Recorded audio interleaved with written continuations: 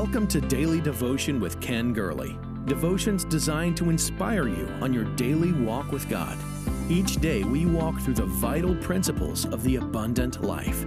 Our Lord can do above and beyond all we ask or think. Here's your host, Ken Gurley.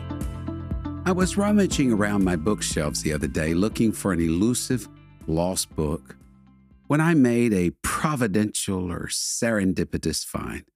I came across a copy of a book that actually made me pause, sit down, open it, and start reading it all over again. It's one of the best written small books that I've ever read on a subject that is largely forgotten. The book is called The Strategy of Satan by Warren Wiersbe. I recommend it to anyone and everyone, and have quite literally given away dozens of copies of the book through the years. The book reminded me yet again, we have an enemy. We don't talk about him a lot, and that's probably good because our focus should be more on God than the enemy of our souls. Yet who is our enemy? He's called by many names in Scripture: the devil, the accuser of the brethren, Belial, Beelzebub, Apollyon, and so forth. In our text that we look at today, he's called Satan. Let's look at the definitions of each of these proper names to start getting a fix on the description of our enemy. He's the devil, the false accuser. He's called that in Ephesians 4. Maybe that's why the Lord is so concerned with our speech. Paul told the saints in Ephesus, neither give place to the devil. Don't let him in your speech. Belial means the wicked one, lawless, corrupt, perverted, rebellious. Samuel spoke of the sons of Eli. He said they were the sons of Belial because they knew not the Lord. They imitated their father, the devil, in their licentious lifestyle. Then there's Apollyon, the destroyer. That's found in Revelation 9. Jesus said, the thief cometh not but to steal, to kill, and to destroy. That Satan is a destroyer. Then there's the proper name Satan, which would be adversary, Luke 22. That Satan is our active opponent. Jesus looked at Peter and said, Simon, Simon, Satan has desired to sift you as wheat, but I've prayed for you. So we know we have an enemy. He has four ways, four faces he presents himself to us. Each has a purpose. Each has a strategy. The strategy of Satan. Hello, my name is Ken Gurley, and here on Daily Devotion this week, we're talking about the theme of endurance, of crafting an endurance that will see us through, a perseverance, the grit and the grace to make it through life. Let's go to the word of the Lord and look at this, the four faces of Satan. Satan's first face, he appeared to Eve as the deceiver in Genesis 3. In the garden, Satan came to Eve in the form of a serpent. Here's how Paul said it in 2 Corinthians 11. But I fear lest by any means, as the serpent beguiled Eve through his subtlety. So your mind should be corrupted from the simplicity that is in Christ. As the deceiver, Satan attacked Eve's mind, her thinking. He challenged it, asking, yea, hath God said? Satan attacks our minds so he can get us to believe a lie. What we believe is what we act upon. We are what we think. As a man thinks in his heart, so is he. So subtle is this deceiver that he said in Revelation 12 to deceive the whole world.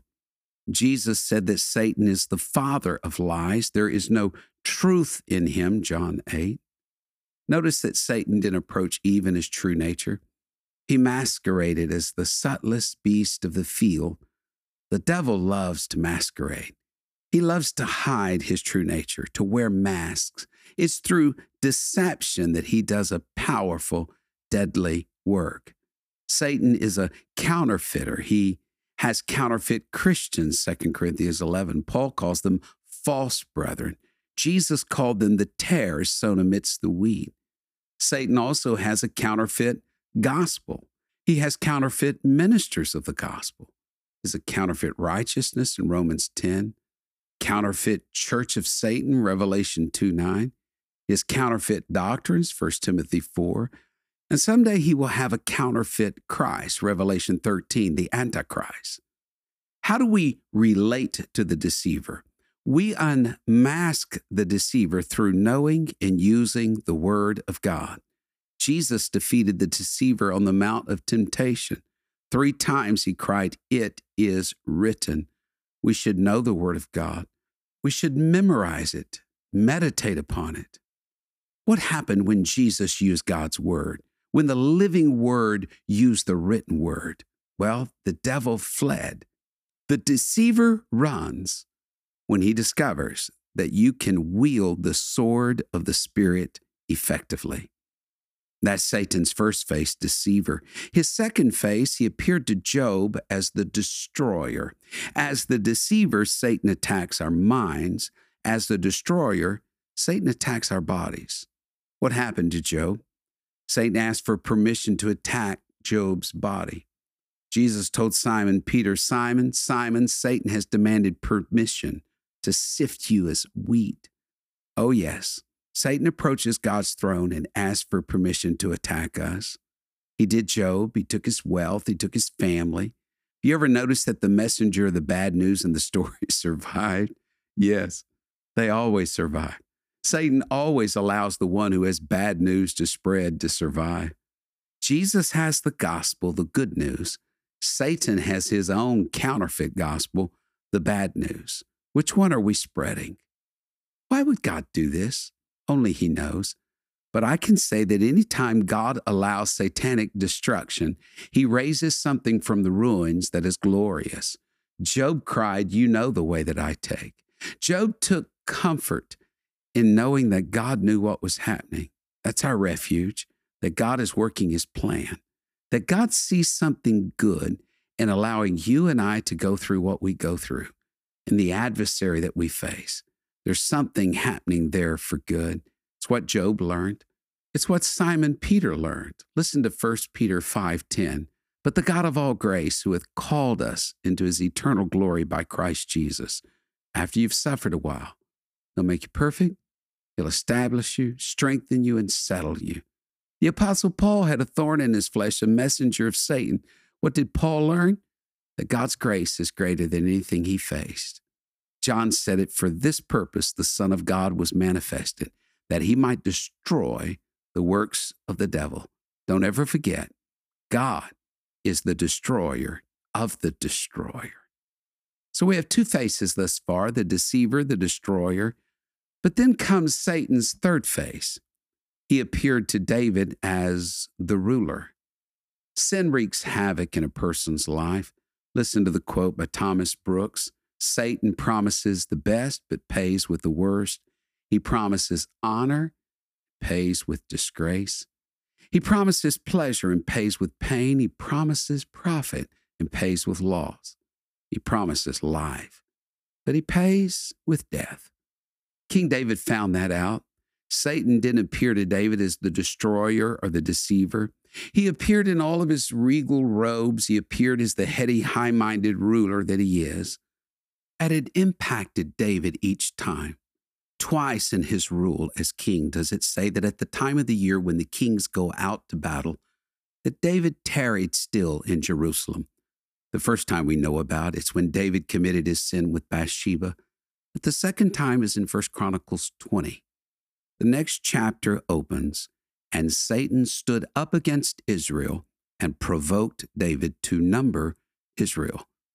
David said to Joab and to the rulers of the people, 'Go number Israel from Beersheba even to Dan, and bring the number to me, that I may know it.' David, you won some victories, but your feelings of self-importance caused you to lose the war. Your ego was inflated. You were enticed to sin against God. Moses numbered Israel out of necessity, but you're doing it out of pride, that you may know the number." There are 2 types of sin, sins of the flesh and sins of the spirit. David's adultery with Bathsheba was the former. It cost 4 people their lives: Uriah, Bathsheba's child, Ammon, Absalom. David's numbering of Israel was a sin of the spirit, and it ended up costing 70,000 people their lives. We tend to judge sins of the flesh more severely than sins of the spirit. God may do the exact opposite, or at least this case suggests that. We see it in the life of Jesus where Satan tempted him with the kingdoms of this world and all of their glory. You go back to the garden, you find the same thing. The ruler, Satan, promised Eve, "You shall be as gods." Go even farther back to Lucifer's fall from heaven. He was exalted within himself. One of the greatest dangers of success, even marginal success, is pride. Successful people fight with pride. And pride glorifies a person, and it robs God of the glory that only He deserves. Pride is a weapon in Satan's hands that he uses so well. There's only one answer for pride, 1 Peter 5:5. God resists the proud and gives grace to the humble. God fights against the proud. It's one thing to have Satan as your enemy, but it's quite another to have God resisting you. God opposes the proud. Satan's fourth face, he appeared to Joshua as the accuser in Zechariah 3. Satan deceived Eve. Satan tried to destroy Job. Satan tried to rule David. All three of these took place on planet Earth. But there's another work of Satan that took place in the throne room of heaven. And this is where the fourth face of Satan is revealed. He's the accuser of the brethren. It's in the 3rd chapter of Zechariah. We find ourselves in the throne room. God is the judge, Satan the prosecutor, and the guilty defendant is Joshua, a high priest of the day. Joshua stands in filthy garments, and it seems that Satan was making some progress. He had Joshua guilty, threw mud at him, some of it stuck. He's the accuser of the brethren day and night, accusing you and me before the throne of grace. There's a difference between the two words, condemnation and conviction. When God points out our faults, it's conviction. It's to bring us to repentance. When Satan points out our faults, it's condemnation, and it's designed to cause us to give up. Satan wants you to feel guilty and not to change, not to repent, not to use that battle to draw closer to God. And this is where I want to give you a verse of Scripture. Paul urges the Corinthians to forgive one of their own, lest that person through overmuch sorrow give up. Then Paul said this, "For we are not ignorant of the devil's devices." No, it's the accusations of Satan that keep us from becoming all that we can be. Those little pinpricks of conscience that nag us, the shame and the guilt and the regret. John said it, "My little children, these things write I unto you, that you sin not. If any man sin, we have an advocate with the Father, Jesus Christ the righteous." He's the propitiation. He's the mercy seat for our sins, and not for ours only, but for the sins of the whole world. The Lord shouts to the accuser as he accused Joshua the high priest, "Is this not a brand I plucked from the fire? He's one of mine." Satan presents four faces: deceiver, destroyer, ruler, and accuser. But you and I look to the one face of our Lord Jesus Christ. We run to his throne of grace. That's the face we fell in love with when we turned our eyes on him. He's the sunrise for our sorrow. He's a daybreak for our pain. You can find the endurance you need in God by turning away from the four faces of Satan and turn to the face of the one who said, "Father, forgive them. They know not what they do." God is going to do something through you. Thank you for sharing in Daily Devotion with Ken Gurley. We pray this ministry has been a source of encouragement and strength to you. Please be mindful that your financial support enables us to meet with you each day. To give a donation or connect with us, visit our website at kengurley.com. There you will also find the latest books, podcasts, and resources. Blessed 90 Days to Change Your World is Pastor Gurley's latest book. You can get your copy of this life-changing book at kengurley.com. May God's favor rest on you in every way until we meet again.